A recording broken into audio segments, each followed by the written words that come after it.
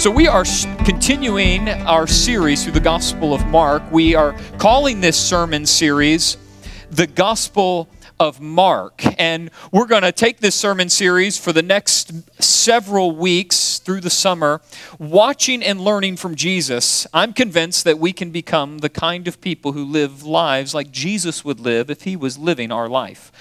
And so I want to just walk with Jesus. I want to learn from Jesus. And I want to gather lessons from him as we go. And so we're going to walk through this fast-paced record of Jesus' life that was recorded by Mark.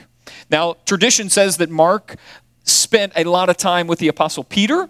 And over time, then, Mark penned those stories of Jesus. And that is what we have as the Gospel according to Mark. Last week we saw that Jesus comes on the scene as Messiah, and so he's bringing the fulfillment of all these promises from the Old Testament that someone was going to come and bring salvation to his people. And we saw that Jesus is coming out of nowhere, really. We see first that John the Baptist is the herald. He's telling everyone Jesus is coming, but he's doing it in the wilderness. And then Jesus comes from the town of Nazareth, this small little town. We noted that God is often working where no one expects.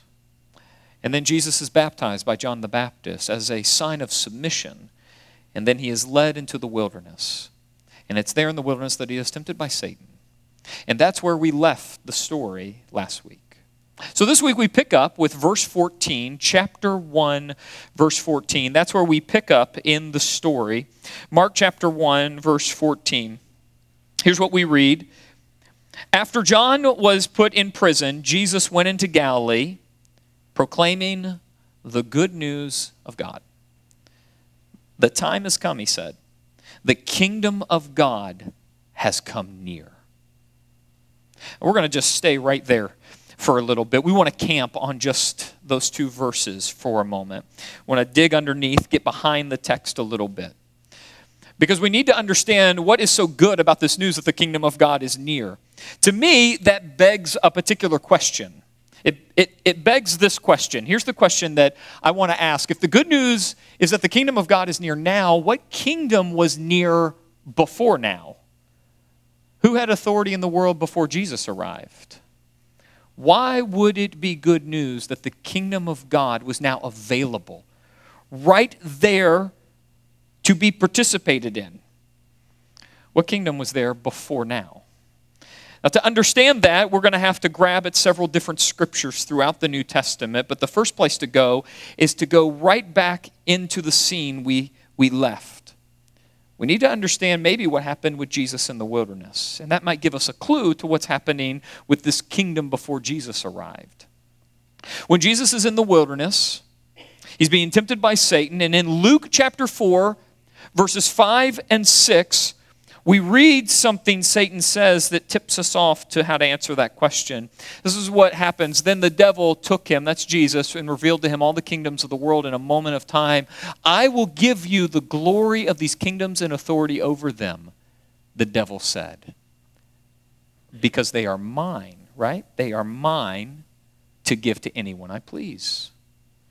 Well, that tells me that Satan must be in control of some things in this world. Maybe in a way that I haven't yet fully understood. So let's grab a few more scriptures. Jesus, when he's talking later in the Gospel of Matthew, we're going to see this record in Mark, but Matthew's where we want to sit. Jesus says something that tips us off that maybe what Satan said here is exactly the way things really were before Jesus arrived. Here's what Matthew chapter 12, verse 25, 26. Jesus knew their thoughts. He's talking here about the teachers of the law, the Pharisees. And he said to them, every kingdom divided against itself will be ruined. Every city or household divided against itself will not stand. If Satan drives out Satan, he is divided against himself. How then can what? His kingdom stand. That tells me from the word of Jesus, Satan has a kingdom. And that kingdom was his to give away, which is what he tries to do with Jesus in the wilderness. Now, we just don't want to stop there. Let's go over to the Gospel of John. In John chapter 12, verse 31, Jesus says this, the time for judging this world has come when Satan, the ruler of this world will be cast out. So Jesus comes on the scene declaring that the kingdom of God is near. What we now know, if you take those three passages in context and together, is that the kingdom of Satan, the rule of Satan, was very much present in their day. That he had authority over the world. He had great influence in the world. Now, this was not always the case. In the beginning, God created the world and it was very good. It wasn't until Adam and Eve tried to be God. Now, we typically say that they ate the apple, not really concerned what they're eating or what the fruit was. The key is that they tried to be God. And they tried to exalt themselves over their Creator, and in doing that, sin entered the world, and through sin came death. Which brings me to this insight. That is, when death entered the world through sin, Satan gained power in this world. This is where Satan's power is coming from. It's by having a handle, a control over death, which entered the world through sin, and Jesus came to destroy this power. Now, if we just left it there, I think we got a pretty good case to make.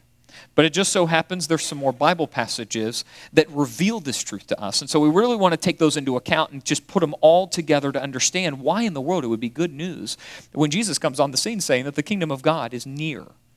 And so first let's take Hebrews chapter 2, verse 14. Take a look at what the Hebrew writer says. Because God's children are human beings made of flesh and blood, the Son also became flesh and blood.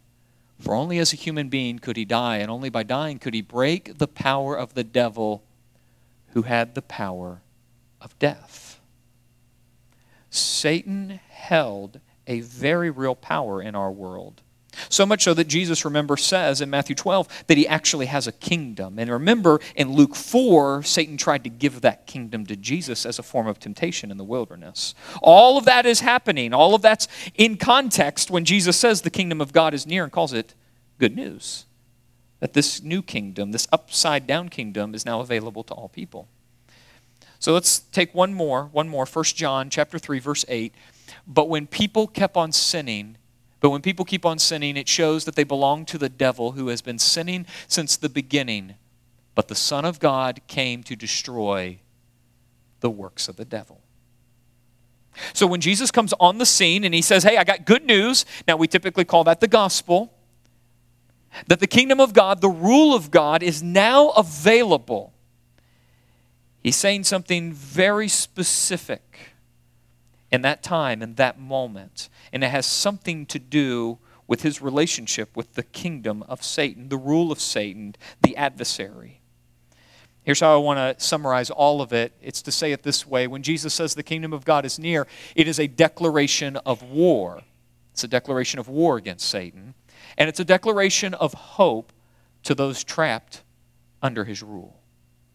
So you can imagine the way people may have heard that statement in his day, and all the different ways it could have been heard and interpreted.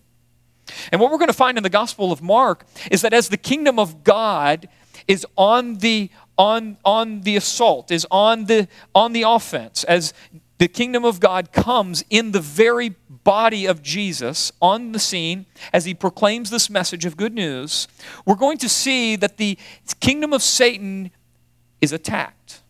It's assaulted.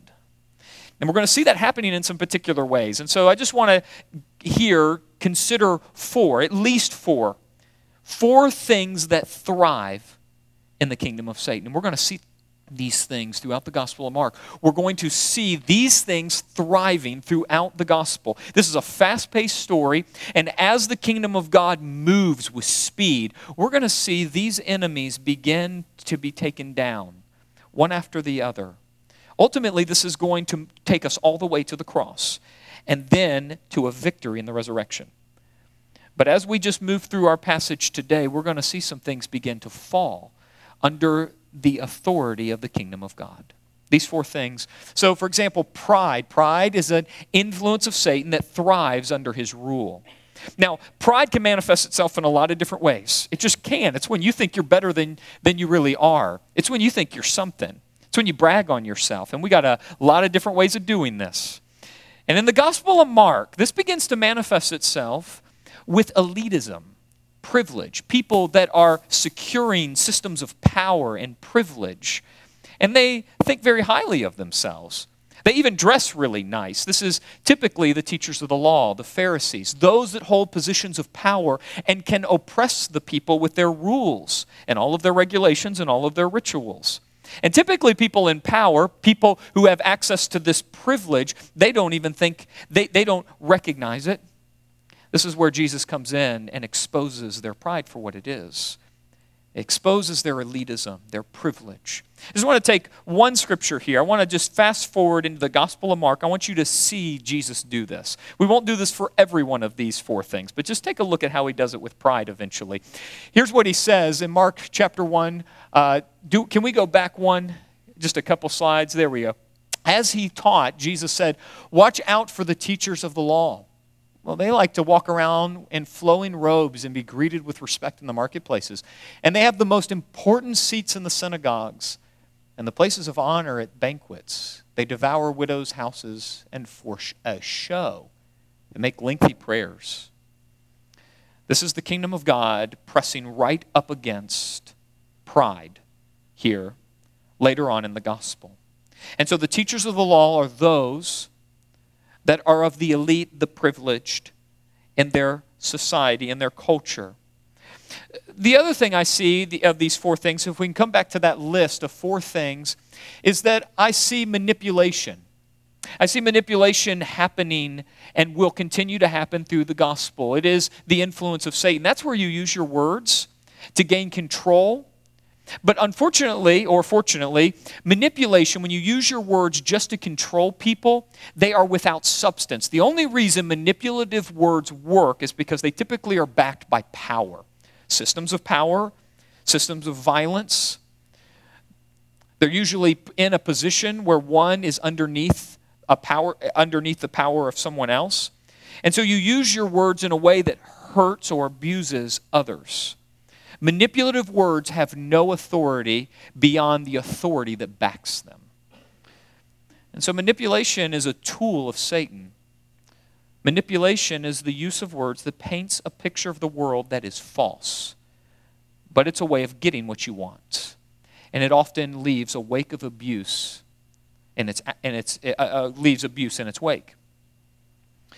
And then evil spirits is another thing that thrives in the rule of Satan. Now, this has a lot of different words associated with it. Demons is one that we typically see. We're going to see that throughout the Gospel of Mark. Sometimes they're called impure spirits. But these are those spirits, those non-physical beings that are under the influence, under the rule of Satan. And they are turning the world against their Creator. And they take on many different forms, and they can influence in different ways. They can actually possess people, or they can mess with the structures of society so that abuse and so violence take root in a culture. But evil spirits thrive in the rule of Satan. And what we will see in the Gospel of Mark is that as Jesus moves and takes his message of the gospel and the kingdom of God in his body as he moves forward on a fence, we're going to see that evil spirits are going to have a problem with this along the way.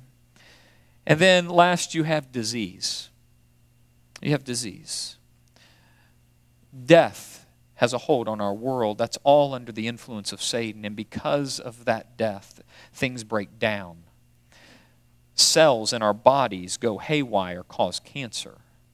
The heart and arteries start to pick up different things along the way, clogging the traffic of blood, and you have things like heart attacks and strokes. You have things that happen in the womb of a woman as that baby is being developed that cause miscarriages, or bring a child into the world with some type of disease. This is all part of the fall. This is not what God intended. And so disease is under the influence of Satan. And so it shouldn't be a surprise as we see Jesus moving forward into the world in Palestine, bringing the good news of the gospel, carrying the kingdom of God in his body, that you're going to see disease have a particular reaction to Jesus. So what you're going to see is that Jesus is actually going to flip everything upside down. All the things under the influence of Satan are going to be reversed as Jesus moves forward in the gospel. You're going to see, rather than pride, you're going to see lowliness. For example, I would expect that if you are an influencer in this world and you're going to bring students into your influence, you're going to pick the best educated students. You're going to pick the best looking students. You're going to pick the ones that live in the centers of influence in your region. Jesus is going to have a different way. He's going to pick a different kind of student. And you would think that if you're an influencer, you want influential people coming around you. And what we will see is that a different group of people start to form around Jesus. It's because his kingdom is upside down. He is reversing the order of Satan. We're going to see, too, that manipulation, Jesus doesn't manipulate. He doesn't use empty words that have no authority beyond the violence or power that backs them. We're going to see Jesus speaking truth. And it just so happens that people are going to notice something's very different about the way Jesus talks. And they're going to declare that difference, and it will amaze them. We're going to see evil spirits. We're going to see evil spirits reacting to Jesus. They're going to be fleeing from Jesus. They're going to confront Jesus, and Jesus will confront the evil spirits, and we're going to see the influence of Satan diminished. We're going to see evil spirits cast out. And then we're going to see diseases flee the bodies of many as they come into contact with the kingdom of God. And so that's what I want us to see in this passage today.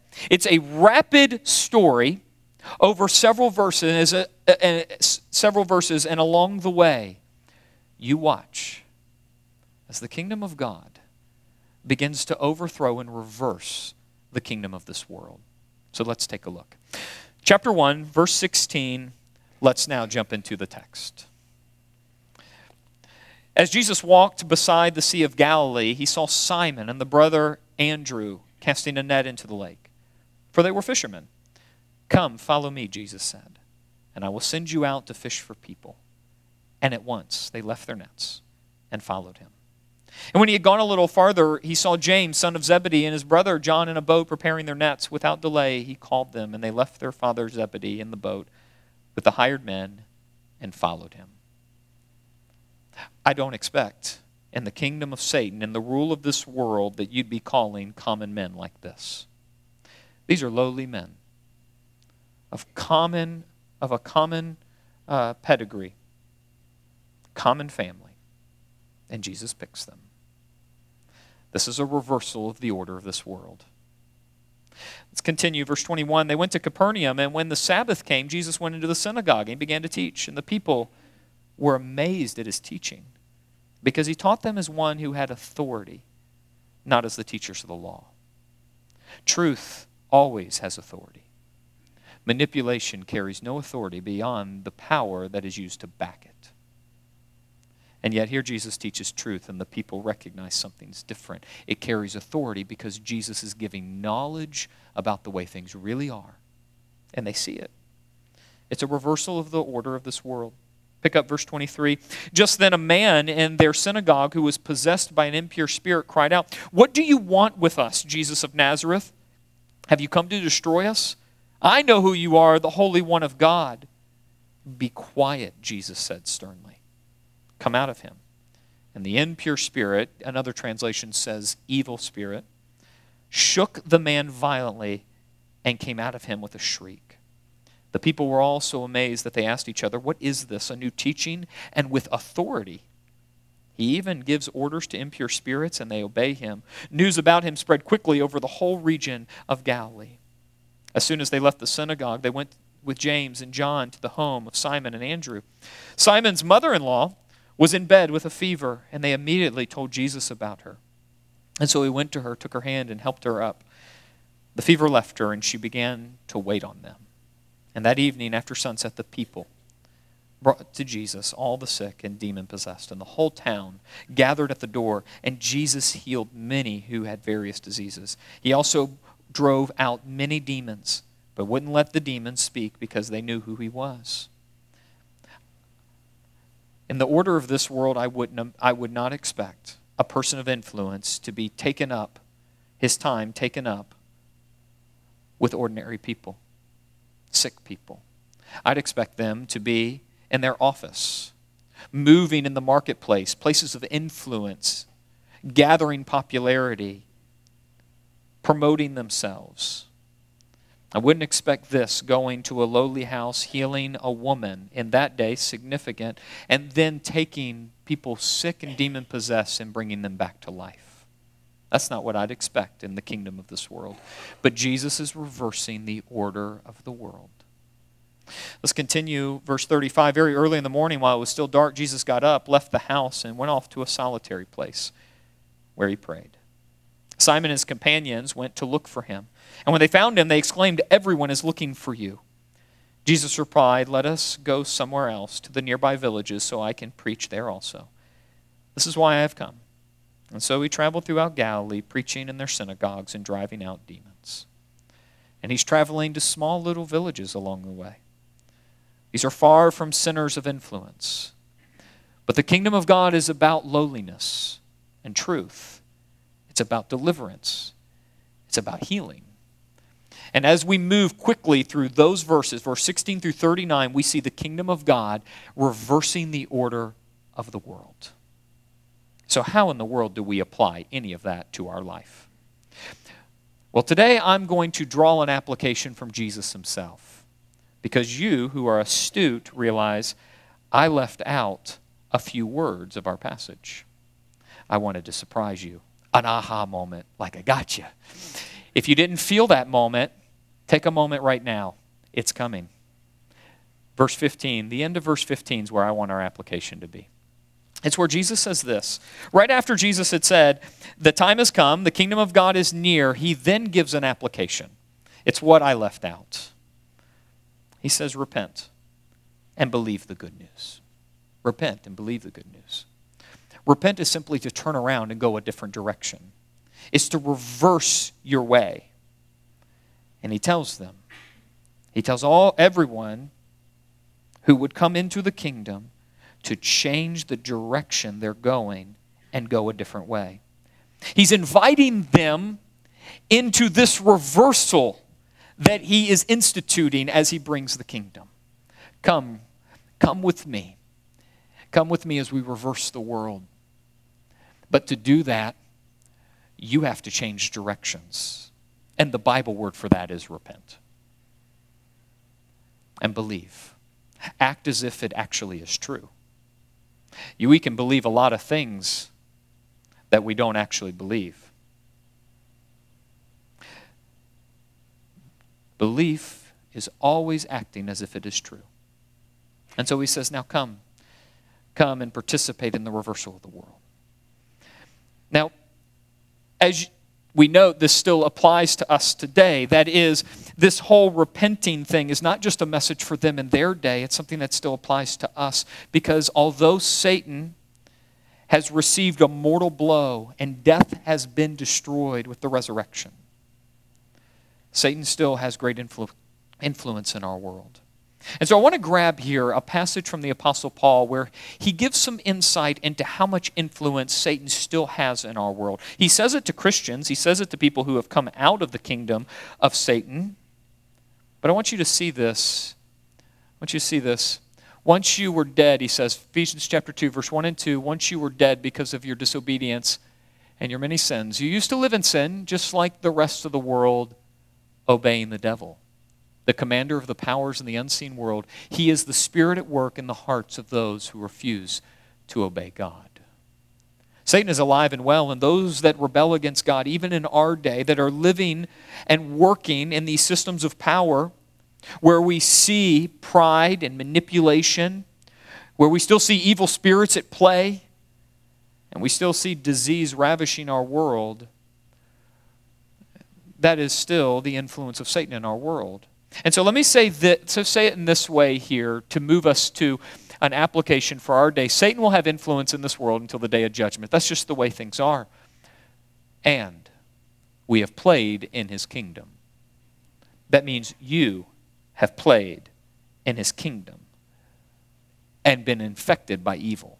And the only way to get out is to repent of our sins and believe the good news of Jesus.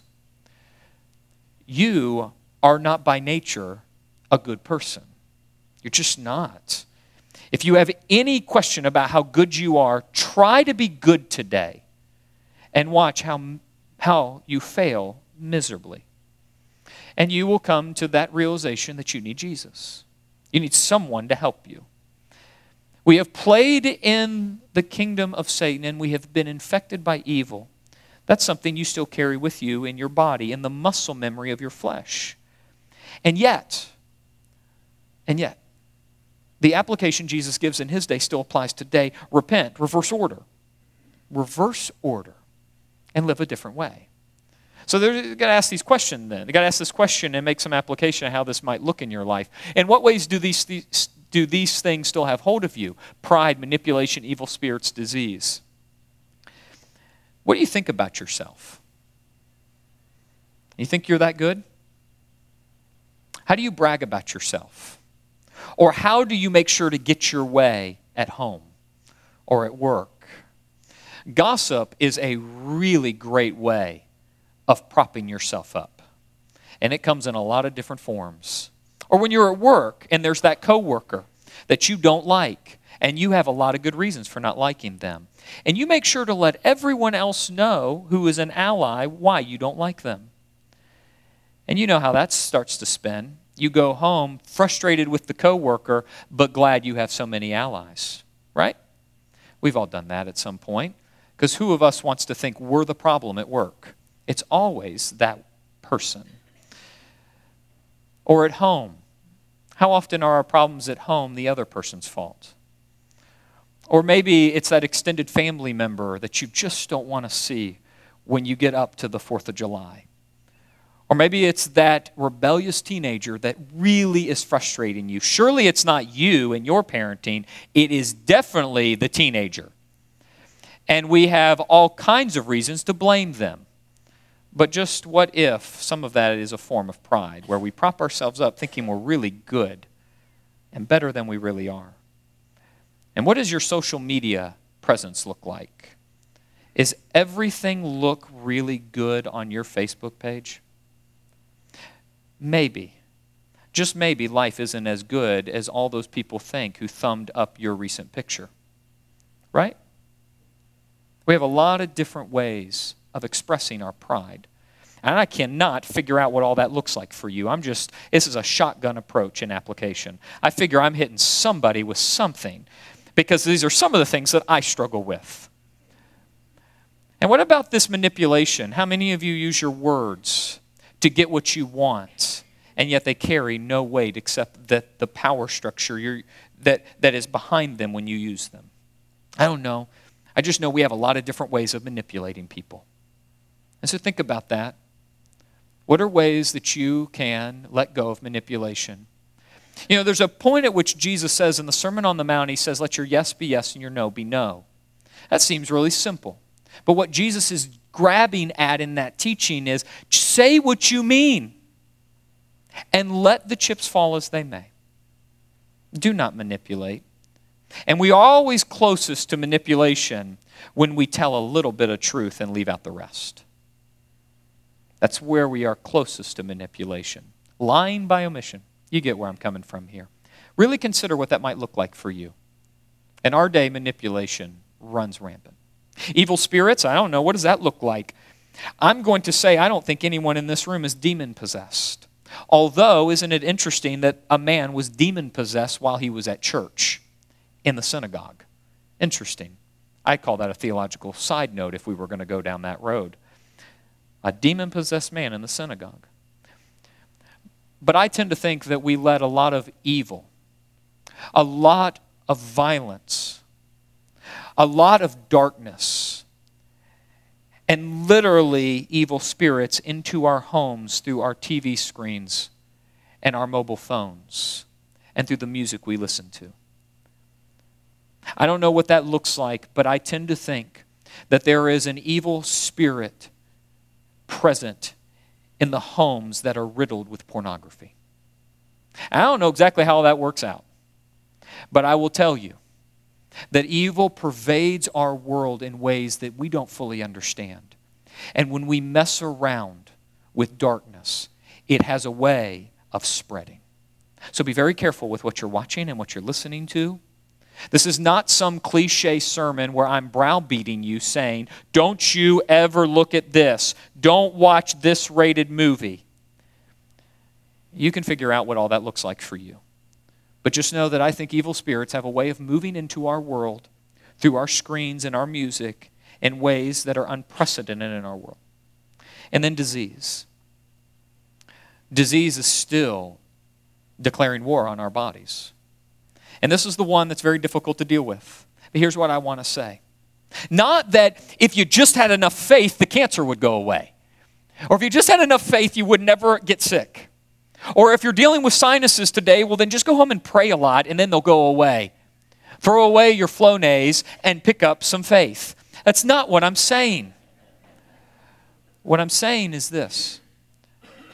Don't let disease rob you of your joy in Jesus. In the end, no matter what disease does to your body and at what point in your life it does it, it will never destroy your soul. And so if I die tomorrow from some rare form of cancer I didn't know that I had right now, don't you worry, I am alive and well. My body just got put down for the count. But my soul is alive and well, and I will have a new body one day. Now take care of my family.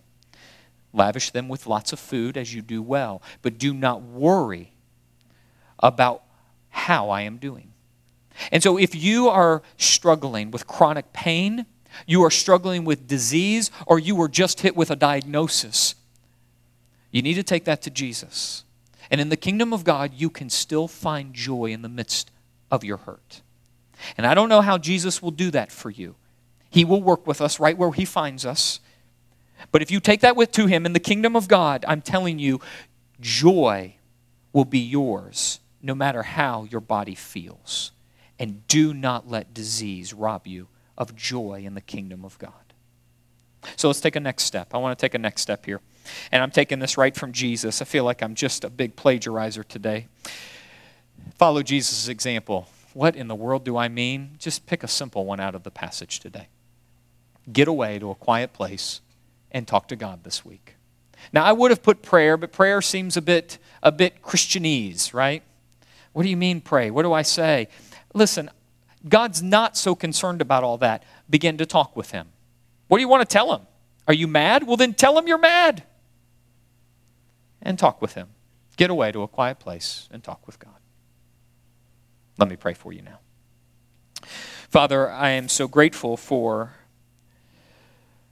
your goodness, your mercy as you reverse the way of this world.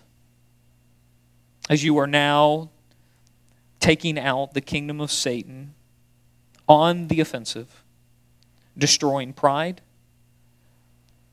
as you move and bring truth against manipulation, as you bring deliverance to those shackled by evil spirits, and as you bring healing in spirit and at times in body to those ravaged by disease. Go with us. We want to walk with you into the reversal of the world. This is really good news, and we have hope through Jesus. It's in his name we pray.